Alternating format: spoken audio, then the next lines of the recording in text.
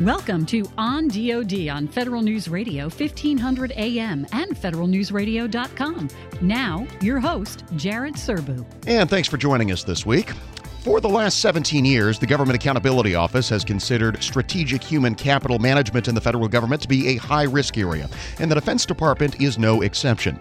Both GAO and the Office of Personnel Management say the government has serious skill gaps in a number of mission-critical occupations.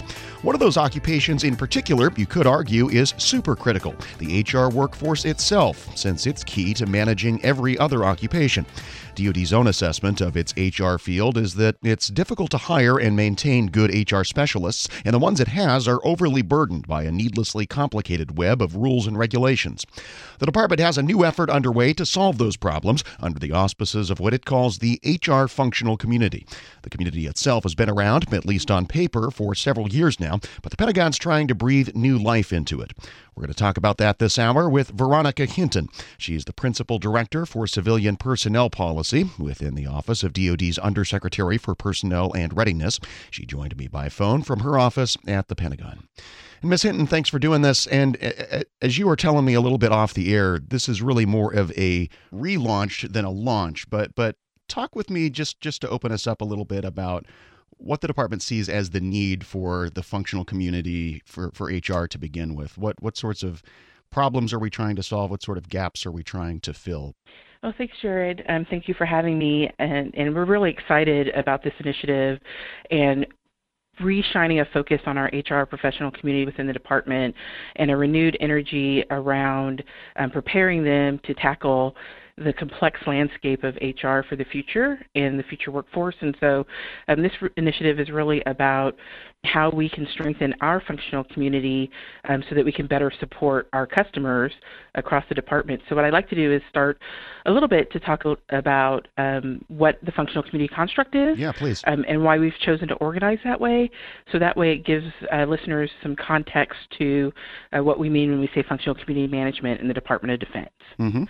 And so as you know, we have an incredibly diverse and enormous workforce, currently with 25 functional communities representing over 600 occupational series across the department. And so when we started the functional community construct, it was in response to a Government Accountability Office and congressional direction many years ago to strengthen how the federal civilian workforce is strategically managed. And so given the scope and size of our department, empowering our functional communities to best identify at the enterprise level the necessary skills and competencies was currently the most effective approach to ensure fair representation and equity across the communities.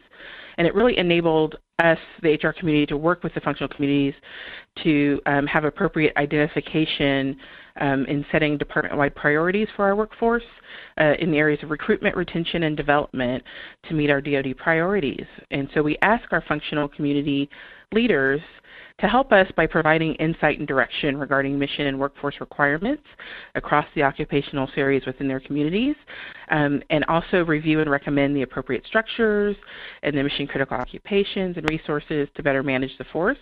And they also play a critical role along with us in identifying current and future competency and talent requirements necessary for the department to accomplish its priorities.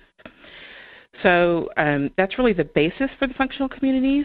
Some of them are more mature than others in executing this construct, but the intent is that each community has robust leadership and governance, workforce and resource planning, and workforce development plans. And that's part of our department's current human capital strategies, where we work with the communities to strengthen their abilities to achieve these outcomes. And so this is no different for us as a community, HR as a community. And so improving how we manage and develop the department's HR workforce is part of this broader effort. Yeah, would it be too much of a stretch to say that the HR functional community in itself is pretty pivotal to the success of the rest of the functional communities? Because it seems like there's got to be some pretty critical interdependencies there. Absolutely. We have a saying here in the department that you have to put on your own oxygen mask before you can assist others.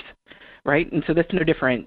We need to make sure that our HR workforce is postured, competent, proficient and ready to assist the other functional communities. That's really the whole focus and being for why we're here in HR, in growing the workforce. And so making sure that we are shining the appropriate light on what we're doing to improve the development of our workforce is very pivotal to this whole construct. So talk a bit about, as you said, that the functional community for HR really has been around since 2006. What sort of progress have you made since then, and what kind of pivot are you making now with this reinvigoration? So as we think about what our government HR looks like as a framework, it's a very kind of complex, archaic system more broadly that really could probably be a subject of its own podcast. So from a broader context, the government's HR framework is really based on an outdated set of human resources laws, regulations, service delivery models, technologies that inhibit our ability in HR to manage not only our current workforce, but the workforce of the future. And the department's HR framework is no different. And so the idea is that as we have this emphasis on through whether the President's management agenda or the Secretary's focus on readiness and lethality, as we have focused attention on those efforts, we need to focus on what does our HR framework look like, and then how do we modernize that framework and at the same time modernize our HR community to work within that framework. And so one of the things that we're doing in terms of this pivot in July is posturing them for the modern HR framework. And so as the government has continued to modernize and transform how it conducts the business of governance, the HR workforce itself has not modernized at the same pace. And even though we've had this functional community for many years, we have worked more in a stovepiped manner within the department, and now we're looking at enterprise, intercollaborative, connected effort to get us on the path where we want to go to design and develop the HR workforce that we need to meet the department's future mission. Right now, our HR workforce is really burdened by the cumbersome complexity of our existing personnel framework, and it's difficult to navigate not only for our customers, but even for our experienced human resource practitioners. So that's really what makes it an occupation that we consider quote-unquote high risk. We can't do the business of government without people, and we need competent, engaged HR experts to attract, develop, and inspire the next generation of federal talent. And so this initiative around our action plan for developing our HR professionals is related right back to that construct. All right, so let's get into the action plan a little bit. I mean, what does modernization look like, and what's the early thinking about what piece parts of this are handled at an enterprise level, at the OSD level, versus down at the component level by the individual agencies and commands? So from a broad focus, there's a couple of things that we're thinking about in our action plan. So as a community, we've tended to focus externally on building the capabilities and capacities of the broader workforce without the same level of focus on our HR professionals who are supposed to be championing innovative, modern, and strategic ways of managing the department's workforce. And we realize we no longer have the luxury to treat HR as this sort of back office function focused solely on compliance and paperwork. The reality is that HR professionals are adjusting to new ways of doing business. And as we work to reform how we develop them, we need them to be able to learn and apply new techniques for attracting and retaining employees of all ages. And so we want our HR professionals to be technical experts of federal HR regulations, but we also need them to balance that with a new focus on results-driven performance, accountability, and our ability to really be a strategic partner who works alongside other departments to build and maintain a thriving workforce. And so one of the areas that we're focusing on in our action plan is how do we make this shift? It's not about producing widgets anymore, and for us, our widgets are things like checking the boxes for personnel actions, or even the act of hiring where we post an announcement or we assess and certify candidates. Those are important things that we do, but now we have access to so much data that we can leverage to make evidence-based decisions and design and pursue innovative strategies and assess the effectiveness of our programs and actions that in the future, as we have more automation and artificial intelligence, that's going to take over our widget production, and those things I just mentioned that we're striving towards will be our new widget. And so we say this as a means to develop and inspire and challenge, and really, we like to say, liberate our HR workforce so that they can apply their talents to solving kind of those complex, thorny HR problems and creating a work culture in defense in which the defense workforce can apply their best talents towards the most important missions of their organizations. And so to your question of, so how do we do that, right? We have these lofty goals of where we want to go, so what does our action plan look like, and how do we make that shift? And so our action plan is focused on 5 major areas. What we want to do and what's different is we want to be very deliberate and methodical through this effort. We're intending to thoughtfully address how best to tackle the breadth, which is the size, and the depth, which is the necessary experience of our HR workforce mission.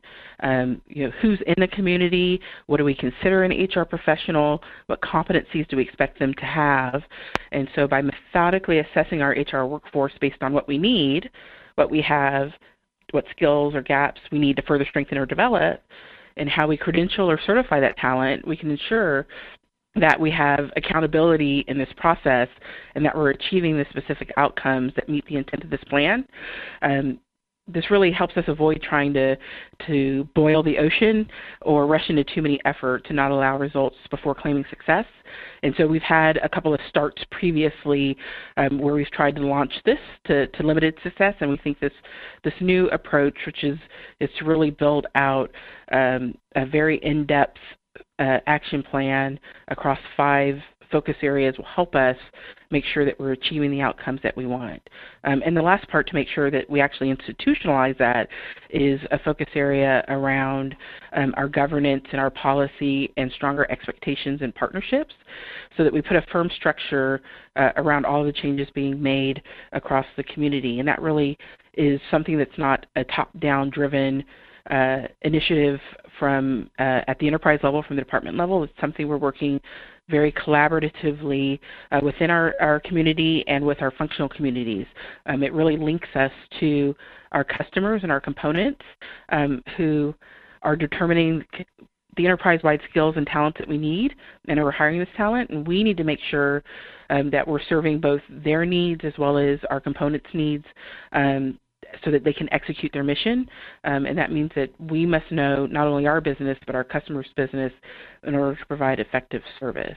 Veronica Hinton is DoD's Principal Director for Civilian Personnel Policy. We'll come back and talk more about the improvements the department's aiming for through the relaunch of its HR functional community after a short break. This is On DoD on federalnewsradio.com and 1500 AM. I'm Jared Serbu.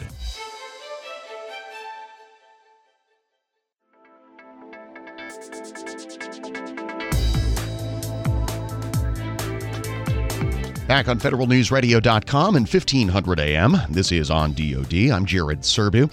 Veronica Hinton is with us on this week's show. She is the Defense Department's Principal Director for Civilian Personnel Policy. We're talking about DoD's HR functional community, the framework the department is using to reinvigorate its HR workforce. And let me return to one of the issues we talked about before the break, which is who's in the community. That seems pretty foundational to me. I mean, I assume it's beyond just the traditional 201 job series, but have you started to bound that in any particular way yet? Those are exactly the conversations that we're starting to have. As HR has shifted over the years to a more centralized service delivery structure and reduced the size of the HR population across the federal space, what we have found, not just within the department, but across the federal HR community, that we have seen an outgrowth of individuals not necessarily attached organically to an HR organization. Maybe they're sitting outside a manager's office or attached to a hiring manager that are providing that level of advice that our customers need to be able to successfully engage the HR system. And so that's been the conundrum for us as a community is, who's in the HR umbrella. We want to make sure that those individuals that are liaisoning with us have the appropriate tools that they need to be effective liaisons and fundamental understanding of some of our key HR provisions. And so one of our very first things that we're working on is getting a handle on and really reaching agreement around who are those folks and how do we consider them within our community. And as we start to look to what levels of credentials and certification that we want, how do we include them in that process? And so making sure that we have, quote unquote, a license to practice HR and that they have some sort of credential so that managers can feel confident that they're getting the right advice, whether it's from HR proper, where they should be coming to for the very meaningful, meaty HR subjects and context, and that their liaisons can help them navigate that to get them to the right places. And on the building proficiency point, the development action plan also talks about credentialing and certification as one of the main goals you have here. And I guess I'm just wondering how much of that is specific to the defense HR workforce and how much of it is really just geared at bringing in 21st century HR best practices that are pretty universal to the practice of human resources in the broader world.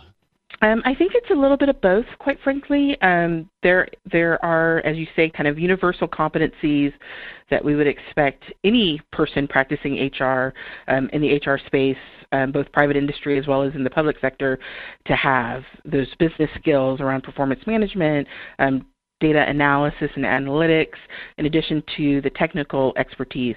I think what makes defense a little different, and as we think about certification in defense, not only do we have to have a good understanding, or do our HR practitioners have to have a good understanding of what it means to do the business of HR broadly, they have to also understand what it means to do the business of HR within the federal space and the complexity of the various statutes and regulations that we have to maneuver within.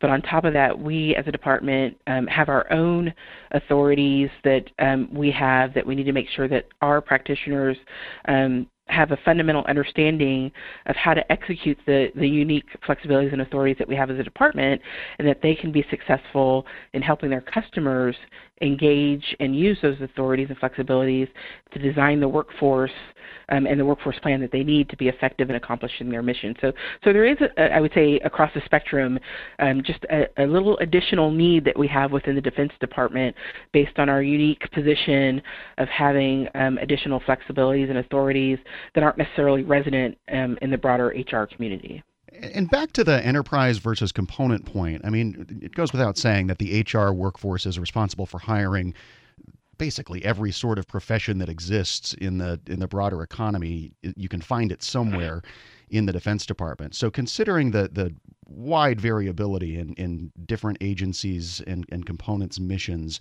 how do you account for that while you're developing an enterprise framework for HR? So we like to say that HR is a team sport between HR and its customers, and this initiative is really no different within the HR community. We're using our internal strategic leadership forums, such as we have a Defense Civilian Personnel Policy Council, which is comprised of senior HR leadership from across the department to help set the vision and agree to the broad focus areas to achieve it.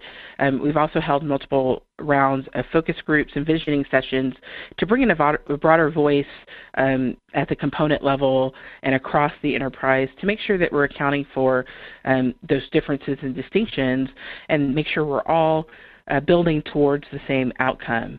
As you alluded to earlier, in July with the kind of relaunch of what we're doing, we unveiled our action plan framework at our biennial DoD Worldwide HR Training event, where 250 senior HR experts from across the department came together to train and discuss on the latest HR policies and practices, initiatives to include the present and future state of our HR functional community. And so we gave them a call to action to participate in this effort, and I'm excited that they eagerly want to be a part of the process and have committed to sharing their current and best practices in HR business processes, engaging in our governance efforts, and participating in our 5 communities of practice to help us develop and flesh out the implementation plans.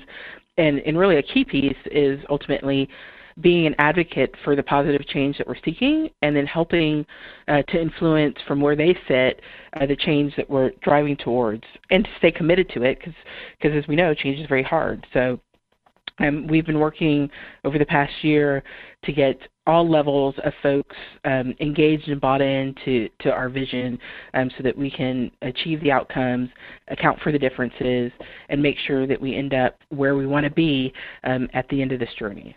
So as you move forward with this whole community, what are the indicators you're going to be looking at to tell you whether any of this is having a beneficial effect? What are the metrics, the analytics that you're going to be watching to tell you if you need to change course at all? So as we build out the metrics, there's a couple of things we're going to be looking at. We're starting to pull the thread around participation in development and getting a handle around what are our development avenues for our HR professionals, and wanting to make sure that we understand what the development framework looks like, what are the opportunities for development, and then are our folks using the development that we develop and generate for them. We'll be looking at, in terms of mission outcome, are we seeing an increased usage in our flexibilities or our authorities? So can we see that as we invest more in their development, as we invest more in competencies, how is that translating to output in terms of being more innovative in delivery of HR services and the authorities that were being given by Congress? The other area we want to do is focus on how we are engaging in strategic partnerships with not only our federal HR community, but also with our customers. And so the idea is that if we're transparent in creating a sharing of best practices collectively, where things work well and where they work better, we can find sort of common standardized approaches to our set of complex challenges, and we'll be able to see if we're actually moving in that direction. And then our non-HR customers should be able to see more engaged and inclusive strategic workforce planning from us across a wide range of occupations, skills, and talents, and be able to provide a more efficient and effective HR program. And that's whether we're improving time to hire, whether satisfaction with the HR community is increasing, whether we're seeing a more productive workforce, a stronger ability to meet the demands of leadership. Those are all different metrics that we're currently considering and that we're capturing in our Human Capital Operating Plan, which lays out our goals and priorities for the next couple of years. Those are the metrics that we're going to be looking at to see if this action plan to strengthen our competencies is resulting in actual outcomes and outputs to strengthen more broadly the defense's human capital enterprise. It's probably way too early for you to answer this question, but you mentioned early on in the conversation today that the entire legal superstructure around federal HR is getting a little creaky. And I'm just wondering if you would expect there to be any kind of legislative proposals coming out of this whole effort asking Congress to modernize the legal system that we use for HR in the federal government. I think it's too early right now in the process, but what I will share is that I think you've heard probably a very similar refrains and messaging from across human capital leaders from across the government as well as the administration, is that we have a very complex, burdensome HR, outdated, I may add, HR system and personnel system that really just inhibits effective management of the workforce. And so no differently would I expect going forward to see that message to continue to kind of that drumbeat to continue to be out there, and that may translate into legislative proposals. But at this point, it's still early for us to indicate what, if anything, specifically we may be pursuing as a department. Okay. And then I guess last question, back on the metrics that we talked about before, at what point do you think you'll start to have some meaningful feedback on how things are going and whether you've accomplished some of the goals that you have here? Our goal is really in FY19, the Worldwide in July was to present the plan and to present the structure, and through 19 to actually start actions associated with it, and the outcome is by FY20 to actually have our competency assessments and be able to identify skills gaps that we can start to close. So I would say, within FY19, we'll start to have our initial tranche of metrics that we're tracking to, and then we'll continue to expand those as we progress into 20 and beyond. Our HR workforce, as I mentioned, is really burdened by cumbersome complexity of our framework, and so we are really striving to help them navigate what we currently have, prepare them for the future to manage a future workforce and a future structure, personnel system, and to make sure that they're positioned to work on the most important work and make the best contribution they can to the most important functions within the HR framework and the HR function. And so we're very excited about the work that we're doing. We're plugged into the work that the Office of Personnel Management is doing and the Chief Human Capital Officers Council is doing as well in this space. And collectively, very excited about the progress that we anticipate that we're going to make that's going to translate for our customers, right? Better customer service. And that's what this is about, is better customer service, building and meeting the needs of our functional communities and our customers to make sure that they have the workforce they need to get the mission of the department done. So more to come, but can't be more pleased and more excited about where we're going. Veronica Hinton is DoD's Principal Director for Civilian Personnel Policy. She joined us from the Pentagon to talk about the Defense Department's newly relaunched HR functional community. Another short break here, and when we come back, we will switch topics from HR to procurement. James Gertz, the Assistant Secretary of the Navy for Research, Development, and Acquisition, joins us. This is On DoD on federalnewsradio.com and 1500 AM. I'm Jared Serbu.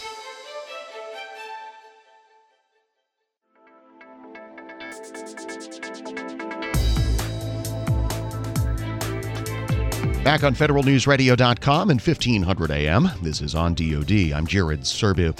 And for the balance of the show, we're going to feature a couple of our interviews from Federal News Radio's coverage of this year's Modern Day Marine Expo in Quantico, Virginia. First up, the top procurement official for the Navy and Marine Corps. James Gertz is the Assistant Secretary of the Navy for Research, Development, and Acquisition. He talked about his priorities with my colleague, Scott Massioni. So everything we're doing is in support of the National Defense Strategy.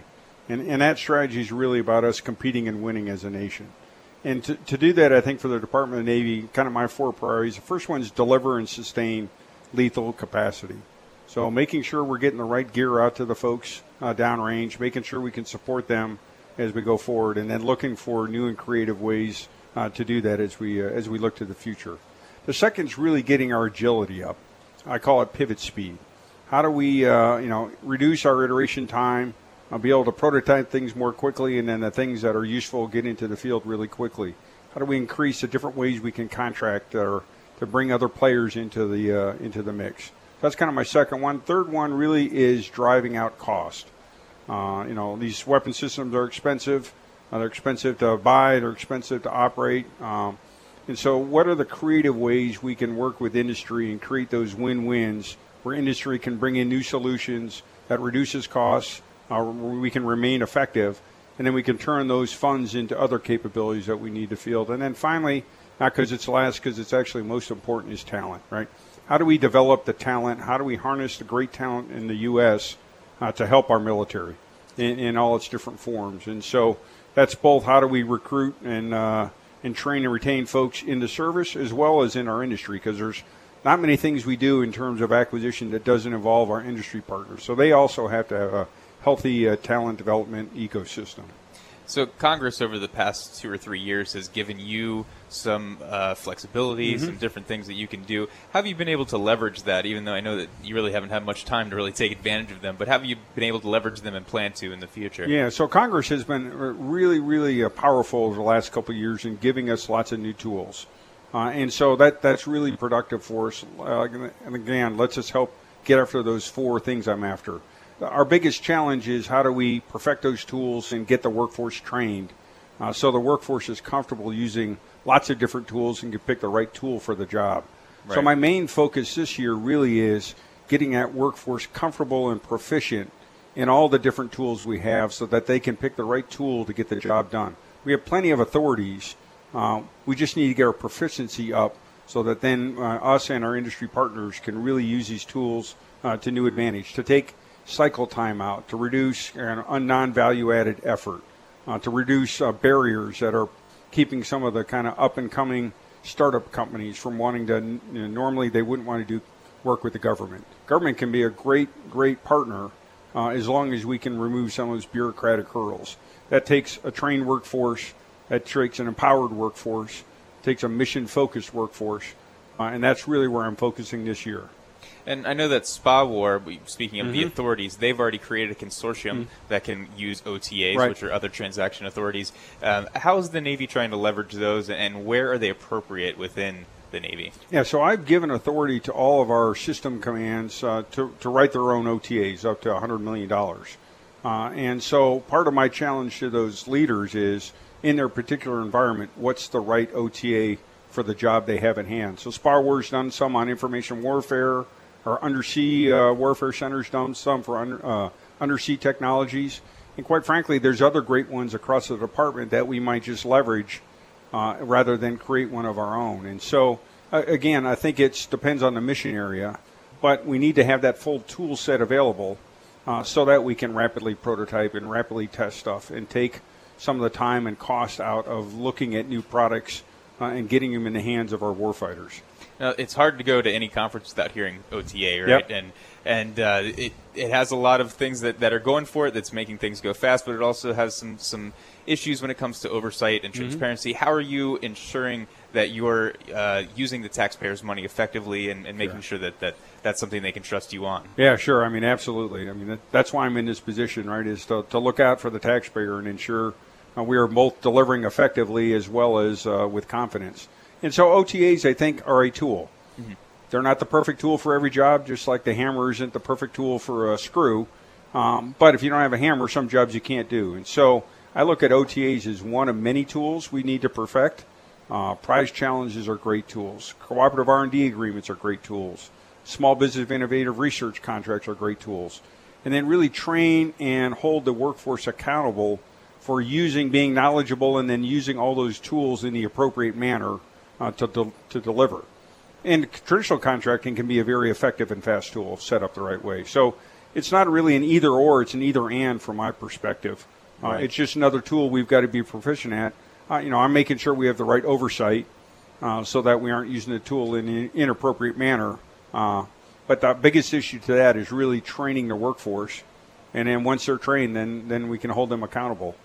Now, when it comes to cyber, that's something that DoD's been thinking about a ton, and the Navy. I mean, you had the whole cyber awakening not that long ago. What is your acquisition department doing to secure cyber and to stay ahead of the game in cyber? Yeah, a huge issue and a very complex issue, and it's also not a one-size-fits-all issue.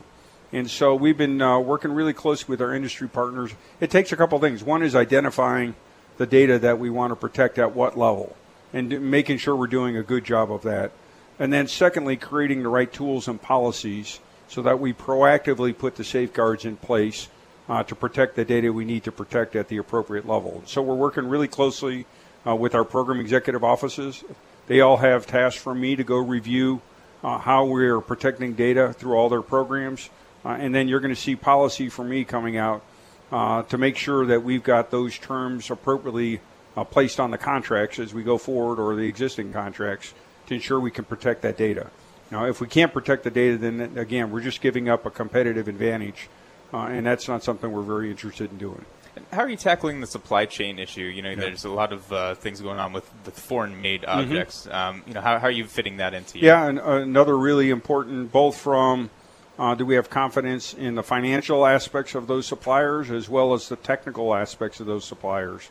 And so I think, in the coming age, the digital age provides us a lot of really, really great opportunities, provides some risk. Right? And so we've got to look at how do we manage the risk without obviating that opportunity that will present. 3D printing is a great way to shrink down supply chains, and especially if we're operating forward with 3D printers on ships, can be a great opportunity. But if we don't have confidence in the data that we don't understand or we're not sure it's protected, then that can negate the opportunity. So we're looking at both sides of that equation. So Congress almost at this point has got you the money that you need for 2019, and this is the first time in a long time it'll be on schedule. How does that help you? What is that doing for you at this point? Yeah, so Congress has been a great partner for the last couple of years. It really, recognized that we were not where we needed to be in terms of lethal and ready as a military, and took that on to very challenging to bring the budgets where they needed to be. And so I give them great credit. Both last year and now this year, not only the budget, but delivering the budget on time, it looks like, is really good. What that allows us to do then is really create good, effective business deals. When you're in a continuing resolution, you can get into kind of starting and stopping or only going part way, and then you lose some efficiency, both from you have to do the work multiple times, as well as if you're a contractor, it's hard on a workforce planning perspective when the work starts or stops or doesn't start at the time you expected. Right. My charge of the team is how do we accelerate and take advantage of the great opportunity Congress looks like it will do by passing the budget on time so that we can accelerate, right, and not have to do our normal delay of several months to getting those efforts ongoing. Ultimately, what it's going to mean is we can deliver for the warfighter more effectively and more quickly, which is great for our national defense. Now, I know you're just getting 19 sewn up and everything, but 2020 and beyond, where are your priorities lying, and what might we see some investments in? Yeah, I think my overall priorities are kind of the same. Are we delivering? Are we agile? Are we taking advantage of opportunities? Are we trying to be as cost effective in reform? And then ultimately, are we focused on the talent? All of those are long haul activities. They don't get solved in a week or a month or even a year. And so you're going to see me continuing to try and accelerate. As I said in my presentation, I think the trajectory is really powerful and in the right direction. Now you're going to see me trying to accelerate the velocity at which we can improve and deliver for the warfighter. James Gertz is the Assistant Secretary of the Navy for Research, Development, and Acquisition.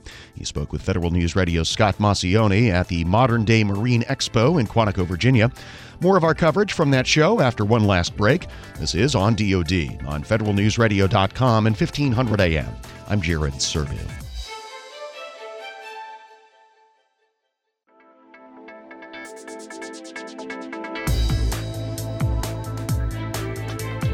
Thanks for listening to federalnewsradio.com and 1500 AM. This is On DoD. I'm Jared Serbu. And for our final few minutes, we return to our coverage of the Modern Day Marine Expo in Quantico, Virginia. Federal News Radio Scott Massioni talked with senior leaders and Marines at the conference, including one former Marine who's just finished running more than 800 miles in 31 days using 2 prosthetic legs. Retired Marine Corps Sergeant Rob Jones told Scott he did it to show that wounded does not mean broken. I trained for a year and a half, and, it went smoothly. I started in London, and then from London I flew to Philadelphia, and then I went basically from Philadelphia in a counterclockwise circle, hitting 31 total cities, and finished in Washington, D.C. on Veterans Day. So since we're on radio, I'll point out that you lost both of your legs, and would you mind just kind of giving us a little bit about your injury? Yeah, sure. I was a combat engineer in the Marine Corps, and combat engineers are primarily tasked with using explosives to breach obstacles and also clearing safe routes through danger areas that have a high likelihood of containing IEDs in them. And so, long story short, I was attempting to clear a route through a danger area on July 22nd, 2010, when the IED found me that day instead of me finding it. And that resulted in double above-knee amputations. So you had a process of getting back to regular strength, right? And then also becoming this ultra marathoner, really. So what goes into just practicing something like this? I mean, that's an amazing amount. It's hundreds of miles that you just ran in 1 month. Yeah, 812, I think it was. But yeah, I mean, it all started from the tourniquets being put on my legs. You got to save my life first. I have to survive it first. Sure. And then the recovery came next, and so relearning how to walk took about a year till I was really comfortable walking everywhere I went. And then at that point, I started kind of doing extracurricular stuff like learning how to run, learning how to ride a bicycle, learning sports, and that kind of thing. Yeah. And then after that, it just kind of takes time to, develop the movement patterns and strengthen, parts of your body that are being used in a different way than they're used to being used. Because my running gait, I swing my legs to the outside of my body instead of bringing them underneath me. And so when I was training for the month of marathons, I'd already actually been an athlete for 5 years, so I had that kind of base behind me. And then what I kind of tried to focus on was just really thickening my connective tissues so that they could withstand the pounding, day after day after day for 26 miles. And on top of that, making sure I was fat adapted, so I was able to burn fat for fuel really efficiently. Right. And then on top of that, I had to train my cardiovascular system, so I basically did this thing called cardiovascular efficiency training, where I kept my heart rate under 150 every single training session. And so what that does is it makes you faster at the same heart rate. Gotcha. So it makes your heart and lungs more efficient. Now, you mentioned this wounded does not mean broken. Right. And, I think something when people came back from Vietnam, that was kind of something that ended up being a stigma, and there was a lot of veterans that had to deal with a lot of issues with that kind of thing. How has that empowered you, and what's like the whole message that you're really looking for there? Right. Well, yeah, there is a stigma with mental injuries or psychological injuries, but there isn't a stigma with physical injuries. And so I guess my whole point, or one of the things I've come to know, is that they're both injuries and they're both things that happen to certain people and don't happen to other people. And so there's really no shame in, suffering a mental injury, because you're the only one that's experienced everything that you've experienced in your life. And it's just a little bit more of a complicated issue, with a physical injury, you either get shot or you don't, or you step on an IED or you don't. Right. Whereas with a mental or psychological injury, it's the brain is so much more complicated. We don't even understand exactly how it works. So there is that stigma, but I don't really think it's a deserved stigma. Yeah. Tell me about the people that you met along the way in these 31 cities. I mean, were they inspired? Did you have people cheering you on? How did this work out for you? So I had Eventbrite pages and Facebook pages and stuff for each of my races, and I would put it out there. I'm going to be running, say, in New York City. I'm going to be starting from here, and I'm going to be running loops of this. I ran loops of the Harlem Mirror in Central Park, and I would put that out on the Eventbrite page, and people would sign up, and I would show up, and I would start running. And when I came out of the RV in the morning, which is how I was getting from race to race or run to run, there would always be, a big group of people there waiting to run with me. Yeah. Because they believed in what I was doing, and they wanted to come out and show that they love veterans. And so the more people I got every day, the more evidence we put to that assertion. And they would. Most people wouldn't run the whole thing. They would run, just like one chunk, and then they'd be done, or they might run 2 chunks or whatever it may be. But when the times got tough, it was, for example, in San Antonio, it was particularly hot, and I was struggling that day. For my first 12 kilometers, and for my second, third, and fourth loops, these trainees from the combat controllers course close by came out, and they ran with me, and they sang cadences and stuff, so it really helped me out. So every time I had somebody running with me, it was really helpful. That's great. It's like a much more meaningful Forrest Gump moment, it sounds like. Yeah. I was a little bit more articulate than him, I hope. Yeah, oh, definitely. So tell me about times when it was hard. I mean, you just mentioned, running in San Antonio where it's really hot. I mean, were there ever points where you're just like, I can't go on anymore? Yeah, I kind of figured when I first started that London was going to be my best marathon, my fastest marathon, and then after that it was basically just going to be me trying to stave off deterioration of my body. And, in D.C. I was going to be crawling across the line, Yeah. Just totally destroyed. But as it turned out, the first 4 days kind of did go. And by my 10th marathon, my 10th one was my fastest one. And then after that was in Chicago. And then after that, I kind of just maintained this capability and this pace. I maintained pace for almost the whole way around. And so that surprised me, but that's how, you can adapt to just about anything. But when I got to Texas, I had been pretty lucky with all the weather up until Texas, and then Texas hit San Antonio and Houston back-to-back, and then Dallas. But San Antonio and Houston were both very hot, very humid. I just hit it during a heat wave, and so that does tend to, amputees, we get hot easily, and it's a little bit harder for us to cool off because we don't have as much surface area. Right. And so the heat does take it out of me. So those 2 days were really tough, but I made it through because I had people come out and run. I think I had Marine recruiters with all their pulleys there in both cities, and then the combat controller guys came out, and then just all the supporters. But then the last 4 races were a little bit more difficult because in Nashville I slipped on a wet wooden bridge and I injured my back. I don't know what I did. I never actually went to a doctor, but all I knew was when I landed on my left foot, my back would kind of really hurt really bad in the lower back area. And so that made the last 4 pretty tough. What kind of challenges do you have differently than a regular runner may have, with someone who has both of their legs? You mentioned the heat and then also, your gait a little bit. What other things do you have to keep in mind? Yeah, I think it's a little bit easier for me to trip.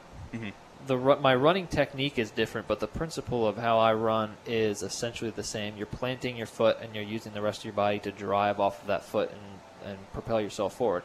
I'm still doing that just like everybody else. But when I bring my leg around, I bring it to the outside, they bring it underneath of them. Right. And since my prosthetic works like a spring, I have to be very careful about which surfaces I run on. So I can really only run on hard-packed surfaces. I can kind of run on grass. But it's really not very efficient. And then I have to make sure I have, a wide berth on either side of me. So I can't really run on mountain trails because I'd be tripping all over the place. And then I have to be careful of undulating ground or like one time there was not on the month marathons, but when I was training, there was a sewer grate that was sticking out, and I caught my foot on that, and I did a front flip and, and fell. Yeah. So I just have to be a little bit more careful of that kind of stuff. What kind of medical staff and science went into this? I mean, are you using the classic prosthetics, or did you have something specially made for you? No, I was using the standard prosthetic running foot that I used ever since I relearned how to run. My sockets are kind of the most important thing in this in the whole setup, and that's because they're what connect me to the prosthetic foot, and so I needed to make sure that those were extremely comfortable, as comfortable as I could possibly get them. My prosthetist is in Denver. He used to work at Wall 3. Now he works in Denver. And so I went out to him, and we made these legs to make sure they were nice and comfortable. And there's these little sock things that you can put on to make your stump thicker in certain parts. So I just made sure it was comfortable every day. And then I actually used chamois cream underneath of the prosthetic in order to minimize any kind of friction. That's retired Marine Corps Sergeant Rob Jones talking with Federal News Radio's Scott Maucione at the Modern Day Marine Corps Expo in Quantico, Virginia. Also on this week's show, we heard from James Gertz, the Assistant Secretary of the Navy for Research, Development, and Acquisition, and Veronica Hinton, DoD's Principal Director for Civilian Personnel Policy. If you missed those conversations, this week's full show will be available to listen back to anytime at federalnewsradio.com/ondod or in our podcast feed. Subscribe on Apple Podcasts or Podcast One. That's it for this week's edition of On DoD. Thanks as always for tuning in. I'm Jared Serbu. So long. You've been listening to On DoD with Federal News Radio DoD reporter Jared Serbu. If you missed any part of this program, you can hear the entire show or any of our weekly programs anytime at federalnewsradio.com. On DoD, only on Federal News Radio 1500 AM and federalnewsradio.com.